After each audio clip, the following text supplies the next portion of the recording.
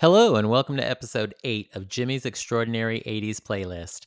I'm your host and creator, Jimmy, and each week I make a mixtape combining my love of 80s music with memories of growing up in a San Francisco Bay Area record shop. The 1980s will forever hold a special place in my heart, and I'm excited to share the memories and the music with those who experienced life during the decade, as well as anyone curious to learn what it was like to be there, but weren't. So, whether you're a returning or a first time listener, I invite you to relax and reminisce as I create a themed musical playlist comprised of songs from the greatest decade to live in and live through, the 1980s.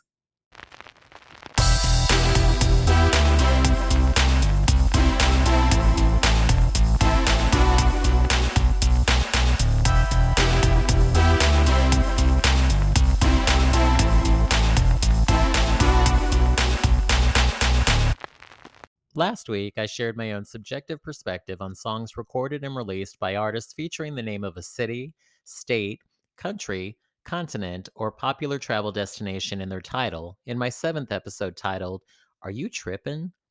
That episode, along with others, are currently available to download and listen to on a variety of platforms, including Apple Music, Spotify, Amazon Music, Google Podcasts, and Stitcher, with new episodes available every Wednesday. You can also reach out to me by email at jeepmusicpodcast@gmail.com.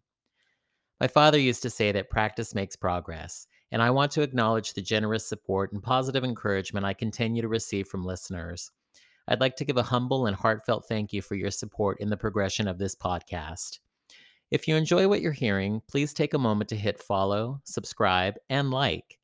I'd also greatly appreciate any 5-star ratings and or reviews, and please tell your friends, family, and anyone in between about Jimmy's Extraordinary 80s playlist. Again, thank you for listening, sharing, and supporting as I make mixtapes, talk about 80s music, and the memories associated with them for everyone to enjoy.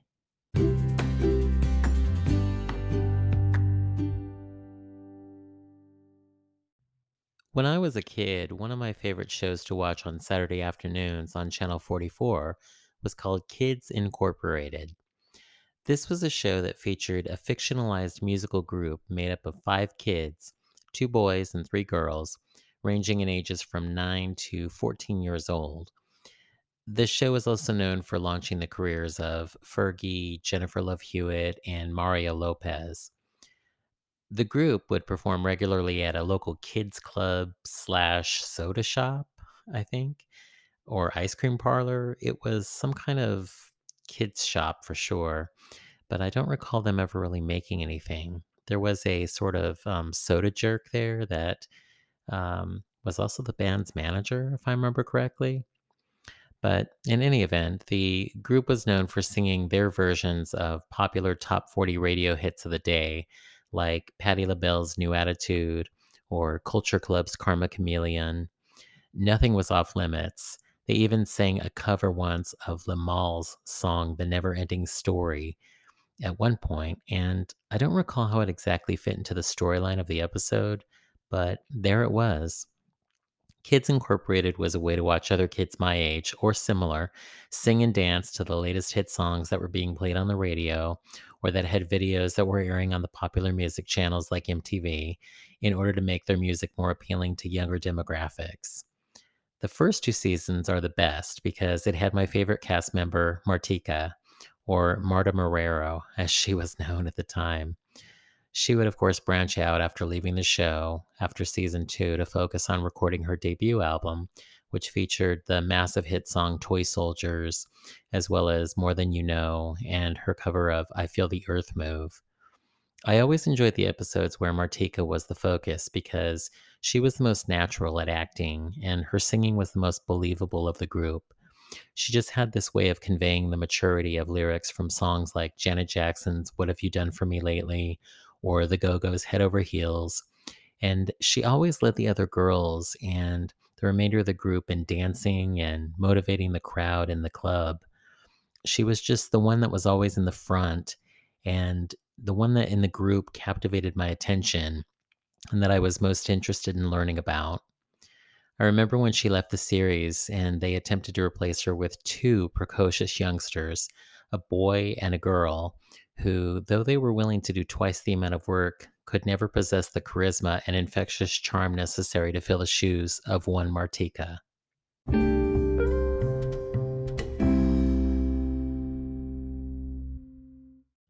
Our theme this week is leading ladies. I've heard the phrase said before that behind every great man there's an even better woman, or something similar to that. This was definitely the case during the 1980s when a rise of musical acts led by talented female vocalists demonstrated that behind every great woman was the rest of the men in the band. The musical world arguably wouldn't be what it is today without the phenomenal contributions made by women who can rock, roll, write, produce, and perform in front of and alongside the best of them. Our playlist includes songs from musical bands and groups featuring a female lead singer making her mark and making history on the airwaves and on the charts. So bring the backstage passes, pump that fist high in the air, and prepare to dodge overzealous groupies as we make a mixtape. I've unwrapped another 60-minute blank Maxell audio cassette tape and placed it into the left side of the dual cassette tape player of my stereo system. I've pressed down the pause, play, and record buttons, and I'm ready to make another memorable mixtape filled with extraordinary 80s music. Out of respect for the copyright and creative process by the artists involved in all songs mentioned in the podcast, no music clips will be included. Instead, I will use my commentary about the songs and encourage the listener to support music sites by authentically acquiring access to them. I'll start side A of the mixtape and have the first track ready, so I'll unpause the cassette player and begin our playlist with the first song. Track 1 was released in June of 1988 and peaked at number 8 on the US Billboard Hot 100 Singles Chart. The artists are Joan Jett and the Blackhearts, and the song is I Hate Myself for Loving You.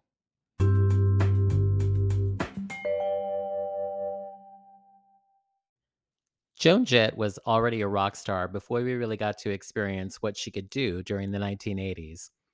As a member of the short-lived all-female rock band The Runaways, she, along with fellow future 80s rocker Lita Ford, found success with their hit song Cherry Bomb. But when the group were unable to replicate or exceed the success of that song in their subsequent recordings, they disbanded at the end of the 1970s. Joan soon found that the limited success she had seen with the Runaways was in fact just that, limiting. Despite having no recording contract or financial backing from a record company, she continued to write music and create songs, including the song Bad Reputation. She shopped the demos of her music to 23 different record companies, ranging from the large ones like Warner Brothers Music and Virgin Music to mid-sized and smaller ones like EMI and Chrysalis. It's baffling to me to think that Chrysalis Records declined her demos, especially since Debbie Harry and Pat Benatar were already proven acts on the label at the time, and Joan Jett would have been a surefire bet to expand the fan bases of female-driven rock if they had signed her to their roster. Even after proving that she could play guitar, write music, and sing rock and roll, she was dismissed by all 23 companies with reasons as frivolous as that she didn't have the right look, or equally as absurd that she couldn't sing, despite having a mezzo-soprano vocal range. Evidently, the men that ran these companies had been sitting behind a cushy desk way too long, and they didn't recognize the talent and star power staring them in the face. Instead of wallowing in the sorrows of rejection from doors closed on her, Joan went to work on promoting her product her way by creating her own record label called Blackheart Records, which is still in business today. Once her debut album Bad Reputation was produced and released to the public, she began to get airplay and international sales, which prompted many of the original 23 record companies that had passed on her previously to approach her to now sign her with their label. But she passed on them because they had already proven that they didn't have the right look for her or her music. Joan Jett exemplifies all of the attributes associated with a rock star persona. Standing at 5 feet 5 inches, wearing black eyeliner, a jet black Shaq haircut, leather jacket, pants, and boots, but looking and sounding even taller than her fellow male and female rock and rollers, she more than proved that she had the look and that she was authentic when it came to living the lyrics of her songs. She's known for anthemic rock songs with choruses that so many people have carefree and courageously sang and shouted at the top of their lungs, myself included, Whether it be the defiant, doing it her way rationalization in her song Bad Reputation, with its opening lyrics of, I don't give a damn about my reputation. You're living in the past. It's a new generation. A girl can do what she wants to do, and that's what I'm going to do. Or in the delightful declaration within the chorus of her cover of I Love Rock and Roll, where she exclaims, I love rock and roll, so put another dime in the jukebox, baby. I love rock and roll, so come and take your time and dance with me. Joan Jett has the ability to take a topic, whether it be about being in love or general self awareness, and making it her own while still remaining rocking and relatable. The song I Hate Myself for Loving You says it all in that title. It's about one person in a relationship's overdependence on another and recognizing it, but not removing it from their life. Lyrics like the pre chorus, I think of you every night and day, you took my heart and you took my pride away, are sung from the perspective of someone so enamored by another that they've knowingly sacrificed their own self worth while the other person isn't invested much at all. More interesting is in the chorus when she sings, I hate myself for loving you. Can't break free from the things that you do. I want to walk, but I run back to you. That's why I hate myself for loving you. It's this juxtaposition of a rocker like Joan Jett singing these lyrics against the hard driving guitars and beat of the drums to the music that's interesting to hear. She's demonstrating her rock power while wielding her guitar, but showing a vulnerability in the lyrics as someone without the strength to move on from an unhealthy relationship. While most of the songs in her catalog are cover versions, such as Crimson and Clover and I Love Rock and Roll, it's a song like this that demonstrates her original songwriting capability, and it reaffirms why she's more of a trailblazer rather than just someone who's trendy. As I Hate Myself for Loving You by Joan Jett and the Blackhearts fades out, I'll press pause on the cassette player and prepare the next song. Track 2 was released in April of 1982 and peaked at number 9 on the US Billboard Hot 100 singles chart. The artists are the Motels, and the song is Only the Lonely.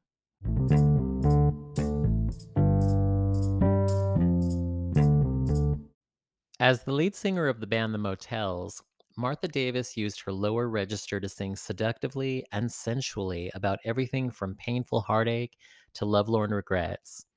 This is a woman who lived each lyric she sang, using her full on, sultry voice, which radiated with passion in every line. During the early 1980s, the Motels saw a string of successful songs on the charts, such as Suddenly Last Summer, Take the L, Total Control, and Remember the Nights. But it is their song Only the Lonely, which is their most recognized and remembered, undoubtedly for its hauntingly beautiful melody and its delivery and Martha Davis's rich vocals. The way she enunciates the lyrics, it's like I told you, only the lonely can play, is simultaneously seductive and yet heartbreakingly effective in conveying the conflict that she's facing during the song. She's faced with encountering a former lover and fighting to allow the memories of their romance to all flood back and overwhelm her. Lyrics like, You mention the time we were together so long ago. While I don't remember, all I know is it makes me feel good now, demonstrate her longing for a return to a time and a love that was once familiar, but just wasn't meant to last. These lyrics, combined with her passionate delivery, show that she's in an unguarded place where she's either not in a position to or incapable of acting upon her feelings. My favorite part of the song is at the bridge, when the strings play through and they give way to the unsung hero instrument of the 1980s, the saxophone. It absolutely catapults the song into another atmosphere. The song is already soaring, and the saxophone allows it to envelop itself in the regret of lost passion and lost love, all communicated through the saxophone. This is, of course, followed by Martha Davis reiterating the refrain of the lyrics, only the lonely can play. It's like I told you, only the lonely can play. She then goes in for what's undeniably the most heartfelt note of the song when she breathily sings, Only the lonely can play, and the music fades out. If you haven't heard it, listen to the song. You'll hear it toward the end. There's just an unbelievable way that she hits this note that is otherworldly and seems to defy what a human can do, but she does it so effectively and so easily. That final note is both knowing and evocative as she puts everything within her into it. This is one of those songs that successfully captures the listener's ear and knows how to convey feelings of nostalgia, bliss, love, and sadness all in 3+ minutes that are all too familiar and fleeting for some.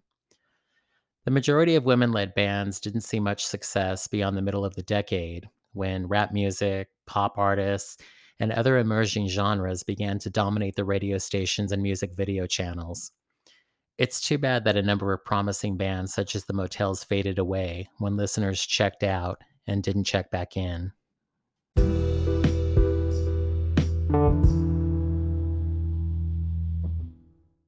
As Only the Lonely by the Motels slowly fades out, I'll press pause on the cassette player and prepare the next song. Track 3 was released in September of 1981 and peaked at number 3 on the US Billboard Hot 100 singles chart. The artists are Quarter Flash, and the song is Harden My Heart.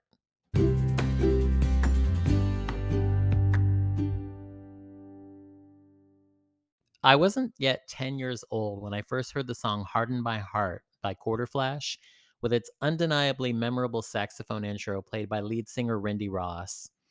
After the intro, she begins the verses with an almost anguished sound in her voice as she sings, "Crying on the corner, waiting in the rain. I swear I'll never ever wait again. You gave me your word, but words from you are lies." The unsung hero instrument of the decade, the saxophone, is used effectively to open the song and then as an extension of lead singer Randy Ross's voice as it volleys between her singing the lyrics and the instrument playing the music. She effectively allows her voice and the instrument to intertwine with one another and communicate the strength that she's found at walking away from a failed relationship. There's a vulnerable break in her voice during the verses that almost hints at uncertainty, but is no doubt full on confident when she hits the chorus of, "I'm going to harden my heart. I'm going to swallow my tears. I'm going to turn and leave you here," which can easily be seen as a readied reaction by anyone facing betrayal or personal turmoil from a lover. This song has a great tempo with the music production of guitars, percussion, and keyboard balancing time with the aching lyrics sung by the lead singer Randy Ross. Hardening one's heart and swallowing one's tears can be easier said than done, but there's no doubt that she's determined and focused on leaving the relationship without being pulled back in again. Quarter Flash unfairly often appear on one hit wonders lists because of how strong this song was and important in how its impact were. However, they did see success with additional singles Find Another Fool and Take Me to Heart. It's just with expectations of the record company and the audience at the time being so high, there was no way for them to match or exceed the success of the song. So any follow ups that peaked in the top 20 on the chart were just considered unsuccessful by comparison. As a child who grew up watching music videos on MTV when the music format was new and they consistently played them, I remember the video of Harden My Heart being one of the more unusual ones that I saw. This was around a time that most bands that put out music videos simply had the band playing the song or miming the instruments or the lead singer looking to the camera and singing the lyrics into a microphone. You started to see bands and artists and musicians experimenting and being in different locations or using different set pieces to try and convey, I guess, the idea that the song itself was popular, yes, but look at the video to hear the song on repeat so that it will become even more popular with the public. The music video for Harden My Heart depicts the lead singer, Randy Ross, running through hallways with wood paneling that was very similar to what we had in our house at the time in 1981, and numerous closed doors as light fixtures are swinging about high above her head. She eventually opens a door that leads to fire jugglers, gymnasts, and acrobats, all cavorting about, and she sings the chorus. And then upon re-entering the hallway, she finds another door that leads to a dressing table in the middle of a rock quarry with a younger version of herself miming the lyrics before she transforms back into her adult self and then finds herself surrounded by several child versions of herself. Then it's back into the hallway and through another door that leads to her playing the saxophone solo while the band is standing around her, all in a giant puddle. Suddenly, men on motorcycles encircle her and the band, and the men are wearing tuxedos and formal wear. And then this is followed by the in chorus with her now wearing a tuxedo that matches the rest of the men as a fully formal wear clad man with a flamethrower thrashes about, sending shots of flames into the air. Eventually, she makes her way out of the maze and onto the back of a motorcycle, getting away before a bulldozer demolishes the maze structure and the formal wear flamethrower sets it all ablaze for good measure. This is literally the end of the video. I feel like Bonnie Tyler's video director saw this and said, "We see you, video for Harden My Heart, and we'll raise you with our video for Total Eclipse of the Heart." Disjointed? Yes. Memorable? Yes. Effective? Well, the video garnered regular airplay, but it was also during a time when MTV had about 50 or so videos in their arsenal to rotate. So whether it was popular or whether it was played just because, you can be the judge. As Harden My Heart by Quarter Flash fades out, I'll press pause on the cassette player and prepare the next song. Track 4 was released in January of 1988 and peaked at number 68 on the US Billboard Hot 100 Singles Chart. The artists are 10,000 Maniacs, and the song is Like the Weather.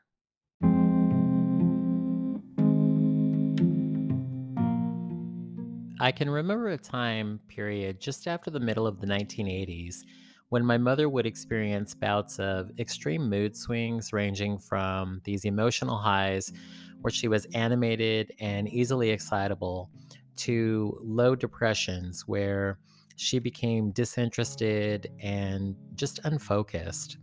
Her mood would often switch from periods of unbridled energy where she was active and engaged to periods where there was this unusual irritability or a lack of interest in activities. My mother was always moving. My earliest memories of her are about her enthusiastically smiling and laughing and singing about our house and just anywhere she was in general. She had a host of interests that occupied her time, and she loved living life. So, when there was a sudden change in her behavior and personality, it definitely was noticed.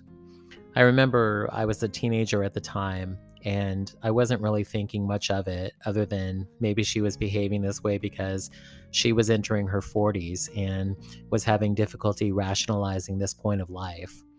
I just figured that this was something that happened to people as they aged and faced the mortality of getting older. I was, of course, quite wrong because, as I would learn years later from my parents when we talked about what was really happening, I had learned that she had been experiencing bouts relating to manic depression, and she was clinically diagnosed and had sought treatment with medication and therapies. My father really demonstrated the vow in sickness and in health as he supported her throughout as she regained a healthy balance assisted by the various medications and therapies that were provided at the time. Manic depression is more commonly referred to and accepted as bipolar disorder nowadays, but I can recall the negative stigma surrounding mental illnesses during the 1980s. Unlike today, where a barrage of advertisements and television program commercials cater to diagnosing and treating mental illnesses, during the 80s, it was more commonly seen as a limitation of full functionality and that a person lacked some sort of deficiency and that they'd have difficulty navigating or managing within society. Medications and counseling were not as openly promoted or provided for those who suffered, and their silence sometimes went unheard. Many who found themselves living amongst the homeless population that I saw to and from my way to school were amongst such a population suffering, and this just wasn't restricted to only the San Francisco Bay Area, but all over the world. Instead, it took doctors appearing on daytime talk shows like Phil Donahue or Oprah Winfrey to convey to the general public and beyond that there was nothing to be ashamed of in diagnosing mental illnesses or in addressing and treating them. For some people, it was difficult to acknowledge the suffering, and others saw it as something that wasn't real or surely couldn't have the impact that it supposedly did on people. There were also those that were even still believing and pandering to the idea that homosexuality was a mental illness. The song Like the Weather by 10,000 Maniacs is undoubtedly about a person suffering from an undisclosed mental illness. The person in the song is dealing with depression and hesitation to engage in life, and is withdrawn into their bed with the dark lyrics contrasting the jubilant music production of the track. The intro to the song provides an upbeat tone, inviting the listener to tap their foot and sway along as lead singer Natalie Merchant sings the telling lyrics. The color of the sky, as far as I can see, is coal gray. Lift my head from the pillow and then fall again. Shiver in my bones just thinking about the weather. Quiver in my lip as if I might cry. Well, by the force of will, my lungs are filled, and so I breathe. Lately, it seems this big bed is where I'll never leave. It's my interpretation that these verses are saying that the person in the song is surviving and breathing because her body fills with air, and not because she has the feeling of being awake and alive as an individual. It also conveys the helplessness and depressive feeling that nothing is worth waking up for, let alone using the energy and motivation to get out of bed.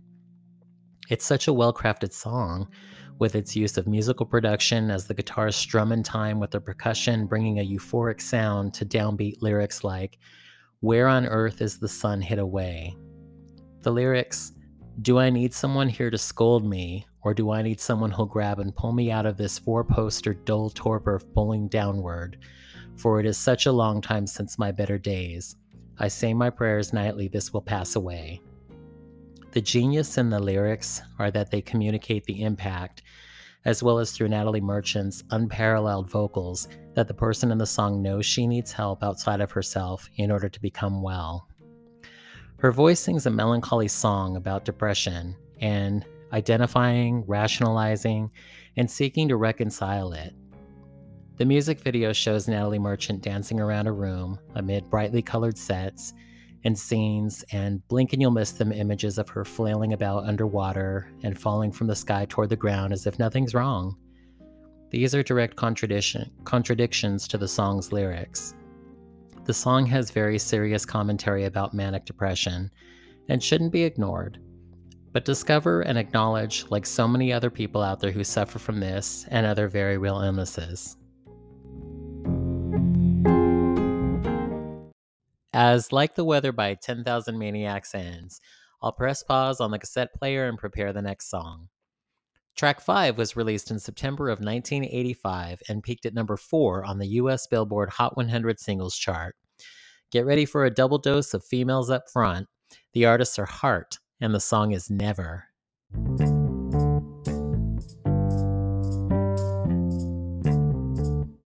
When I was 12 years old, I was a weekly viewer of MTV's Top 20 Video Countdown, which aired on Friday nights on the channel.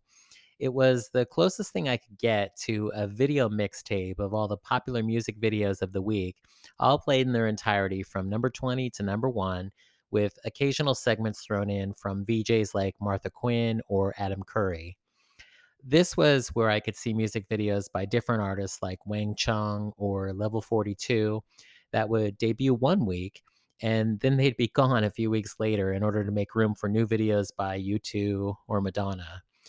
Then I could watch them climb and see how far they'd get, if they'd make it all the way to number 1, or if they'd fall in the top 5, or if they'd fall out of the charts in the upcoming weeks. The music video for Heart's song What About Love premiered during the summer of 1985, and though I'd heard some of their 70s songs like Barracuda, Magic Man, and Crazy on You thanks to my father, I wasn't as familiar with them as a band.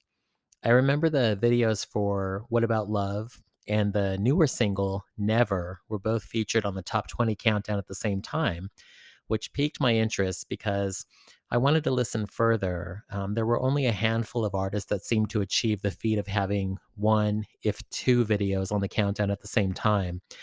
This was something I saw happen with Michael Jackson, with Cyndi Lauper, with Madonna, U2. And I remember borrowing slash taking my father's copy of the album Heart. And once the needle hit the vinyl, I was absolutely impressed with the driving music and sounds from Side A's opening track, If Looks Could Kill. Ann Wilson's voice hit the rafters and beyond as she wailed and sang in harmony with Sister Nancy and the rest of the band. It was absolutely incredible to hear such a commanding and confident vocal and just listen through the headphones at the experience of the soaring notes that she easily achieved. That song was followed by the engaging songs What About Love, Never, These Dreams with Sister Nancy on the lead, and it ended side A with the underrated track The Wolf. I was instantly a fan, and I found myself visiting the previous albums that Heart had made. Now, I noticed that there was a lack of commercial support or recognition for their earlier 80s albums and found out that they had made minimal impacts on the radio or on the charts. So it was understandable that the album Heart, released in 1985, was a comeback of sorts for them. Well, comeback they did, and they rode the strength of it onward to the biggest hit of their career a little bit later, Alone. While I'm a fan of that song, and I've heard my share of friends and strangers alike belt it out at a karaoke bar over the years, my favorite from their 80s heyday has to be the song Never. The song Never is just a rock and roll song at its core, with the opening lyrics sung by Ann Wilson of, "Hey baby, I'm talking to you. Stop yourself and listen. Some things you can never choose, even if you try, yeah. You're hanging your head again because somebody won't let you in. One chance, one love, your chance to let me know." Which reverses the roles of a man traditionally singing or saying something like this to a woman. And instead, she's telling him to consider her and their love because her heart is open and receptive to his. I interpret the song as being about a man who is reluctant to commit to a relationship with someone, and she's challenging him on the reasons behind it. Lyrics like, "Hey, baby, you know it's true. Why you bother lying when you know that you want it to? Don't you dare deny me. Walk those legs right over here. Give me what I'm dying for. One chance, one love. Hold me down, never let me go." Again, those convey her desire to embark on a relationship with someone who might need some convincing to jump headfirst in with her. A notable difference from other female fronted bands during this time was that there were two women leading the band, with sisters Ann and Nancy Wilson providing lead vocals, background vocals, musical arrangements, and other instrumentation throughout. Though the male members of the band would come and go, at its core, or rather at its heart, if you will, remain the signature powerhouse vocals of Ann Wilson and the passionate guitar playing accompaniment of her sister Nancy on tracks like Alone, These Dreams, and Never. Just try and resist pumping your fist into the air and chanting along with Heart during the chorus of Never. Never, never, no, never, never run away. Try it. As Never by Heart fades out, I'll press stop on the cassette player and eject the tape to inside A. We're halfway there. I flip the tape over and press the pause, play, and record buttons, and I'm ready to start side B. Track 1 was released in February of 1984 and peaked at number 23 on the US Billboard Hot 100 singles chart. The artists are Berlin, and the song is No More Words.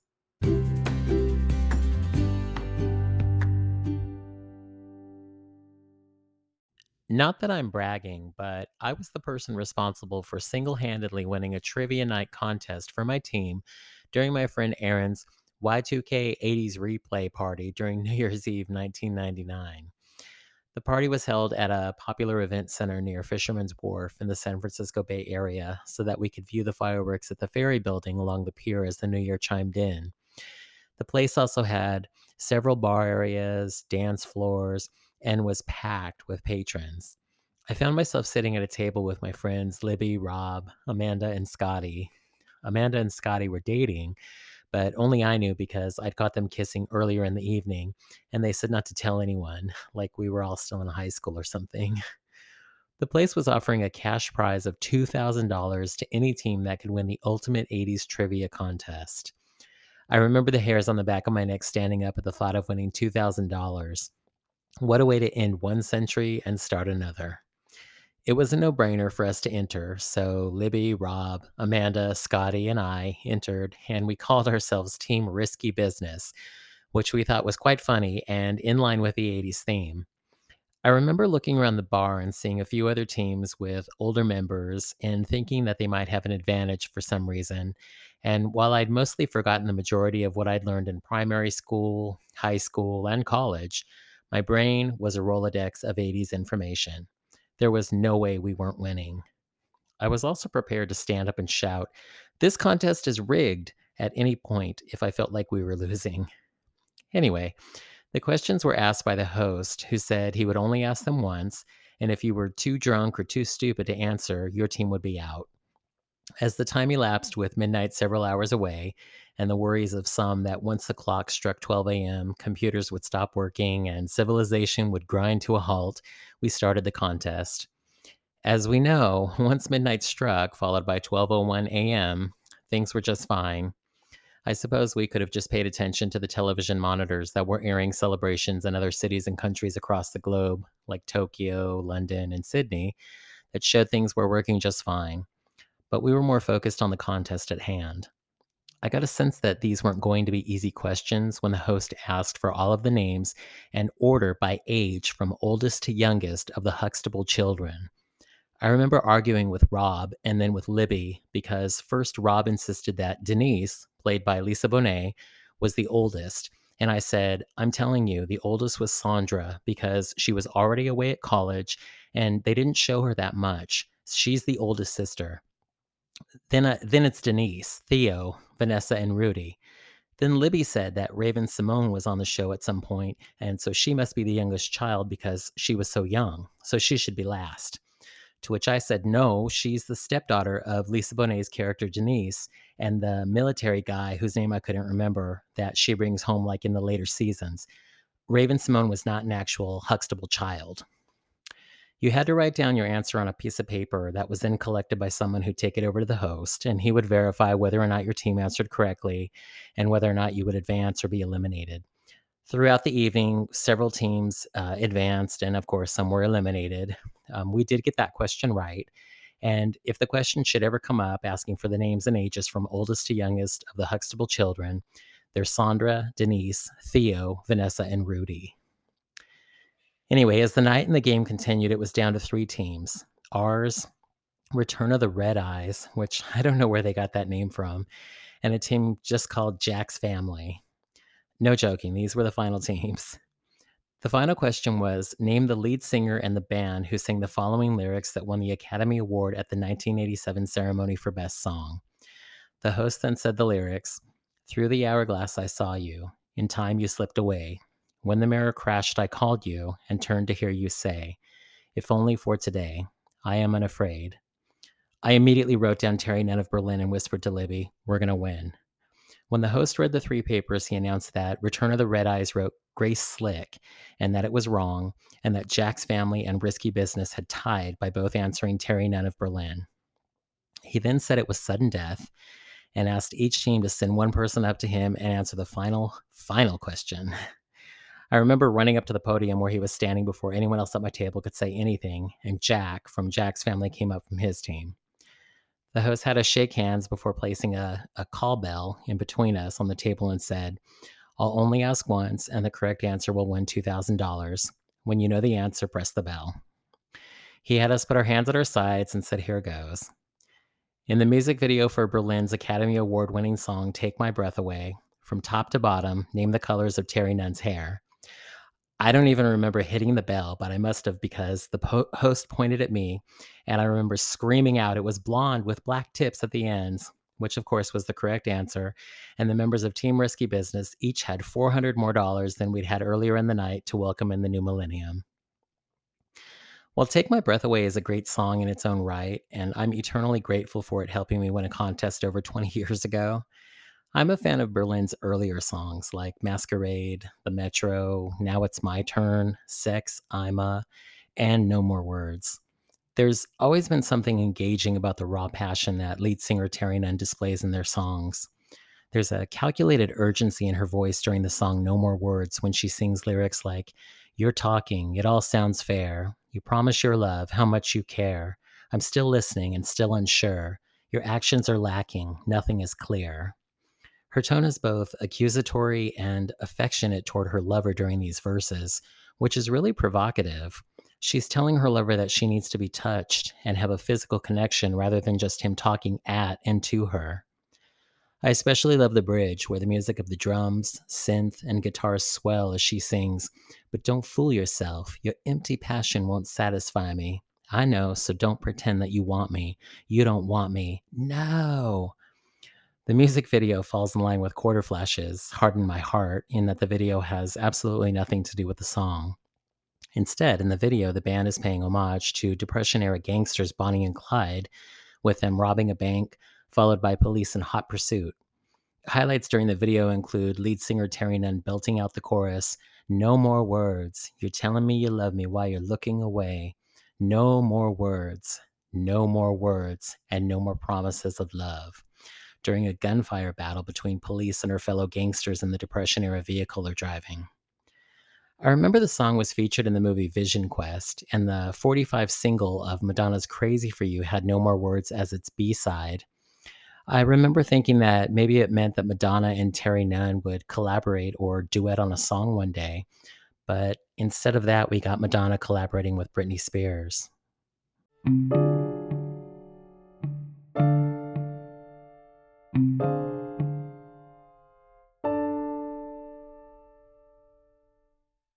As No More Words by Berlin fades out, I'll press pause on the cassette player and prepare the next song.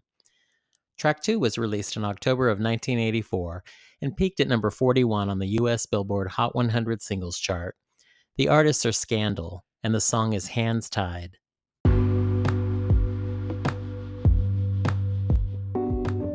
I was in college in 1992 when the song Sometimes Love Just Ain't Enough was being played all over the radio.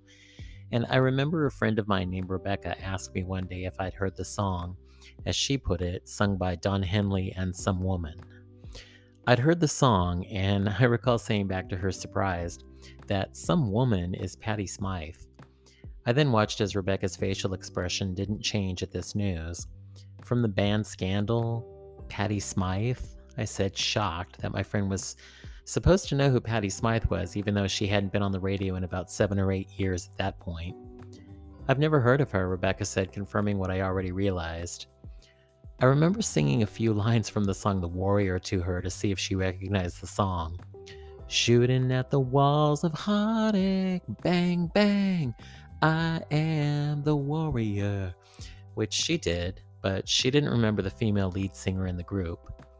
This exchange happened roughly 30 years ago, so neither of us had a cell phone to instantly pull up a picture of Patty Smythe or play some of Scandal's greatest hits like Goodbye to You or The Warrior, which of course was a top 10 smash. I remember making Rebecca a mixtape sometime after with the song Sometimes Love Just Ain't Enough and some Scandal songs like Love's Got a Line on You and Beat of a Heart, mixed in with some Don Henley, songs like Dirty Laundry and The End of the Innocents, as well as songs from Patty Smythe's record like No Mistakes and I Should Be Laughing. I remember how huge the song and music video for The Warrior were, so it was astonishing that the follow-up single Hands Tied fell shy of even making the top 40 on the US Billboard Hot 100 singles chart. While I absolutely enjoyed their more popular song and only top 40 hit The Warrior, I've always had a sentimental spot for the song Hands Tied. I remember being enthralled by Patty Smythe's sad stance throughout the song, where she pleads her case to her lover through the verses, "Darling, darling, darling, I'll never understand how sometimes just the way you look at me can tear out my heart, but then again, darling, darling, darling, don't look across the room, 'cause you might just catch me looking at you, should we know what to say or what to do." She's such an underrated singer, and she uses her talented voice as the instrument that it was intended to be. The musical arrangement of the song is also fantastic as the guitars riff and the drum beats just to keep time with the sound of anguish in her vocals, especially when it builds in the middle, right before the second chorus, with the lyrics, "So hold on, don't take my heart away," while the rest of the band comes in to harmonize the lyric with her on "Don't take my heart away." Before Patty Smythe continues the lyric, "She may be one good reason to leave, but I'm 100 reasons to stay. And how can we touch, with our hands tied, when only you know how much you keep me satisfied?" She demonstrates such a strong range of vocals with just singing the word satisfied, which really shows how powerful of a rock singer she was. In my opinion, Patti Smythe was one of the best rock vocalists of the decade, alongside Pat Benatar and Stevie Nicks, and deserved more longevity as an artist than we saw or heard. As Hands Tied by Scandal fades out, I'll press pause on the cassette player and prepare the next song. Track 3 was released in July of 1988 and peaked at number 53 on the US Billboard Hot 100 singles chart. The artists are Susie and the Banshees, and the song is Peekaboo.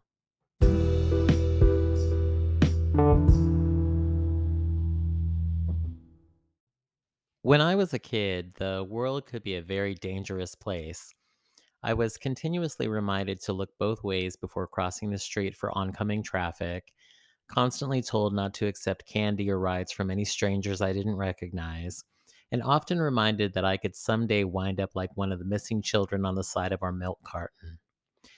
As a kid living in the San Francisco Bay Area, I was sometimes apprehensive about things that were unfamiliar to me, but more often than not, I was just as curious about them as well.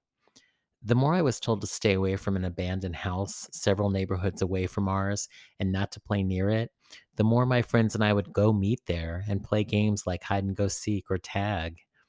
San Francisco was a very different place during the 1980s, and while some areas had been cleaned up and reconstructed to represent a haven for tourists seeking the experience of linking arms romantically and walking together throughout Pier 39, or hopping onto a moving cable car like they saw in the Rice-A-Roni commercials, many areas within the city were still littered with adult bookstores, X-rated film houses, and sex workers parading up and down the streets and lurking in back alleyways, watching and waiting for potential clientele. As a little boy, I had a sense of which neighborhood we were in depending upon how tightly my mother gripped my hand and how fast we walked. My mother always had a poker face that read, "Don't mess with me." So we were never approached or bothered by anyone living or making a living on the streets.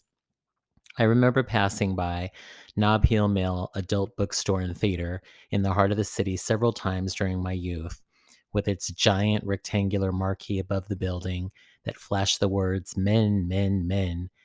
And when I was 14 years old, I decided I wanted to see what was on the other side of the outside windows covered with dark draperies and the front entrance door with its frosted glass blocking out any curious eyes from peeking in.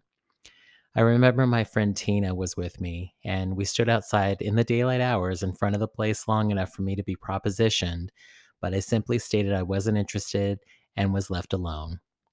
Tina decided not to go in, and instead I remember pushing open the door and walking in for the first time and being instantly astonished at how much of a letdown it was. Except for the adult magazines, movies, and products for sale on shelves all around me, the inside reminded me of the Cinema 5 movie theater with its popcorn drywall and thick red carpeting decorations. There was a staircase to the left that led downstairs and another to the right that led upstairs, with signage saying both areas featured private rooms and theater areas. The man behind the counter did say hello to me, but he didn't even ask me for ID, and we both knew I wasn't 18 years old, nor could I pass for it.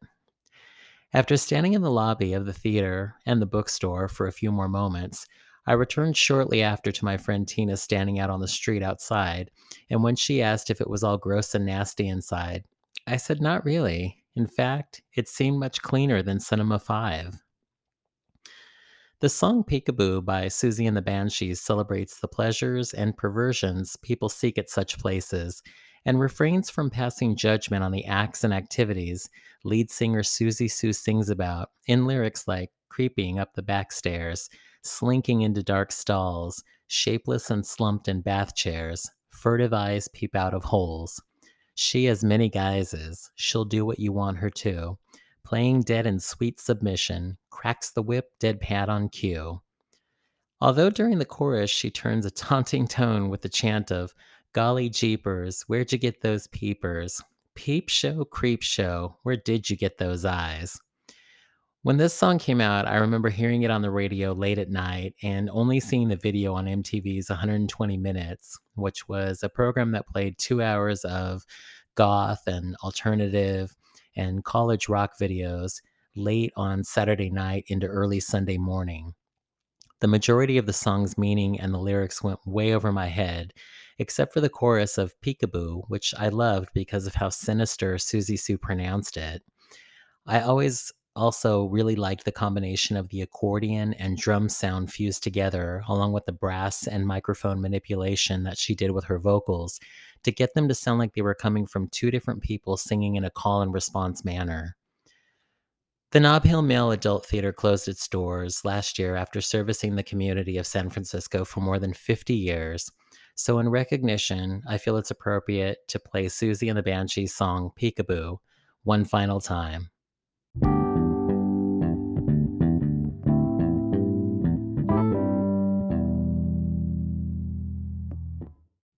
As Peekaboo by Susie and the Banshees ends, I'll press pause on the cassette player and prepare the next song.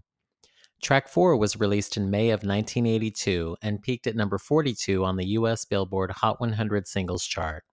The artists are Missing Persons, and the song is Words.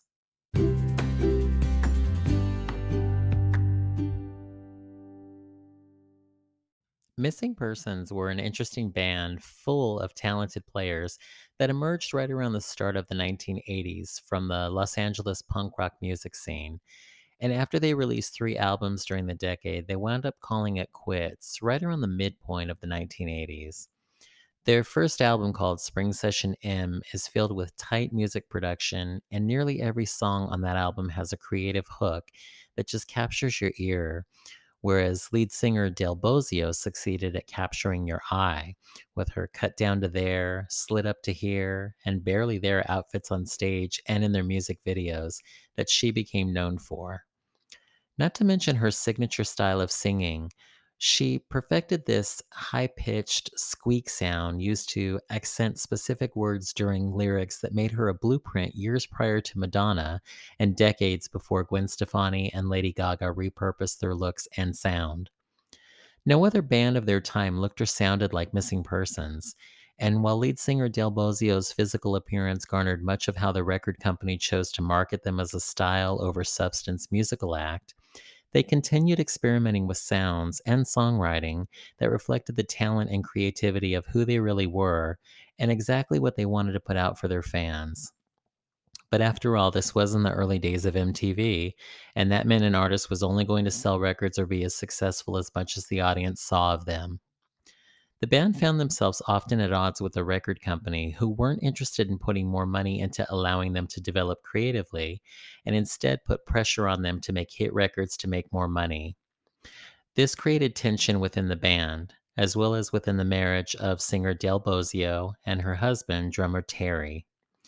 This eventually resulted in the band splitting up and the marriage actually divorcing. Though becoming popular with fans through live concerts and videos played on MTV, and despite receiving airplay for their songs Destination Unknown, Walking in LA, and Give, Missing Persons never achieved a top 40 single. The closest they came was the song Words, which peaked at number 42.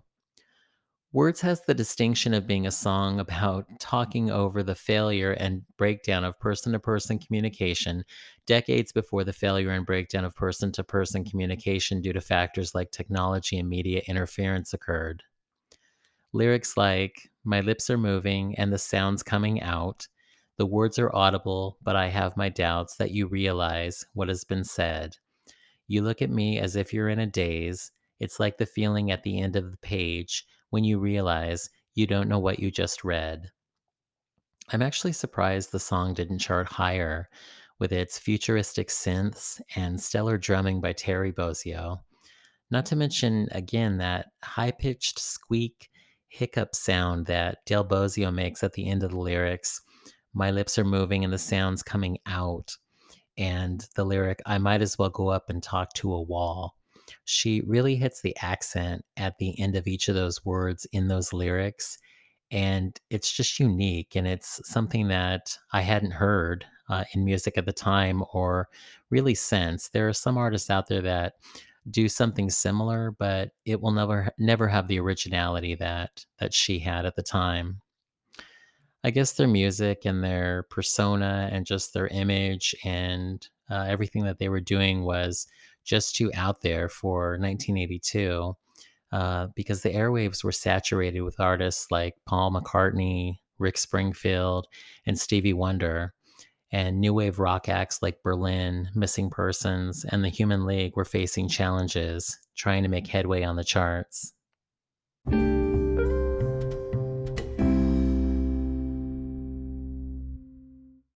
As Words by Missing Persons fades out, I'll press pause on the cassette player and prepare the last song.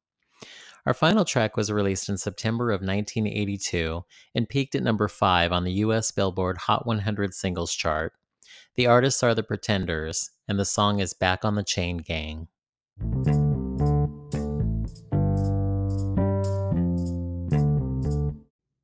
The Pretenders are a band led by the incredible leader Chrissie Hynde that have rightfully earned the recognition and respect of many of their musical peers throughout their 5-decade career in rock and roll music. Founding member and lead singer Chrissie Hynde is among one of the most well regarded female rock vocalists in history, as well as a celebrated songwriter of some of the band's most well known songs, such as Brass in Pocket, I'll Stand By You, Don't Get Me Wrong, Middle of the Road, and Back on the Chain Gang. For those unfamiliar, a chain gang is something that historically has been associated with prisons where convicts are tethered together in chains to complete difficult and often time consuming manual labor.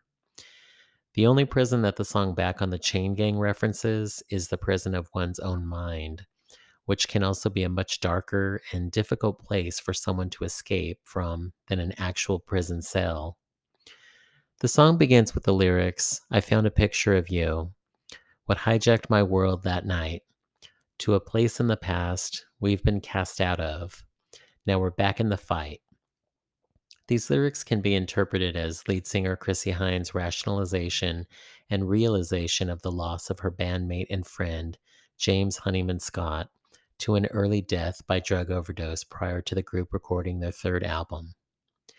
Seeing his picture instantly transports her to a prior time, possibly a happier time, when they were on better terms, perhaps, but in any event, it gives her the chance to make peace with the past and recollect on the demons he dealt with that he was unable to overcome. The next verse includes the lyrics, a circumstance beyond our control, the phone, the TV, and the news of the world got in the house like a pigeon from hell, threw sand in our eyes and descended like flies, which implies the press surrounding the events of her bandmate and friend's death becoming an opportunity for those curious, like the media, about what the band was feeling or experiencing due to the shocking nature of his death. The bridge of the song is where she sings the poignant lyrics, the powers that be that force us to live like we do, bring me to my knees when I see what they've done to you. But I'll die as I stand here today, knowing that deep in my heart, they'll fall to ruin one day for making us part. This area, the bridge, is especially, it's heartfelt and it conveys her frustration with the expectation that the band is expected to just get back to business or get back on the chain gang, if you will, when they haven't properly had an opportunity to grieve. They haven't had that opportunity to explore and experience that raw emotion that comes from such a tragedy, such a humongous loss, not just to them creatively, but for someone that was their friend and someone who was there to see the start of and the inception of this group and carry it forward, to suddenly have his life cut short so young, to not have the opportunity to sort of wrap one's head around that experience is extremely frustrating. But again, the record companies and the touring providers and the songwriters and all of the people associated with the music business are looking to continue to make money themselves. And the expectation is that the chain gang still has work that has to be done. And as a result, the artists have to put the chains back on and get back on that chain gang and get the work completed so that the cycle can continue. The Pretenders are a band that have lyrics in their songs that delve deeper and into more poignant and meaningful subjects than just what's on the surface. So while the song Back on the Chain Gang, it isn't about a traditional sense of what a chain gang historically has meant. It's more so about the chains that oftentimes are wrapped around ourselves, that are self imposed, that as much as we can, we have to work at them to really rectify and move those chains away from us so that we can continue to move forward without having to be on an actual chain gang. We can move forward with our own thoughts, and we can move forward happily and healthily as those who were unable to do so before us would want us to.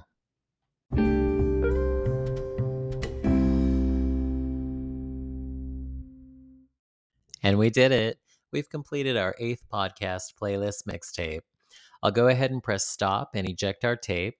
I'm going to label it and put it into our cassette tape holder, and we're all finished. I hope you were inspired and entertained by the leading ladies that fronted and continue to front some of the most impressive and influential bands in music. We can't go on just running away.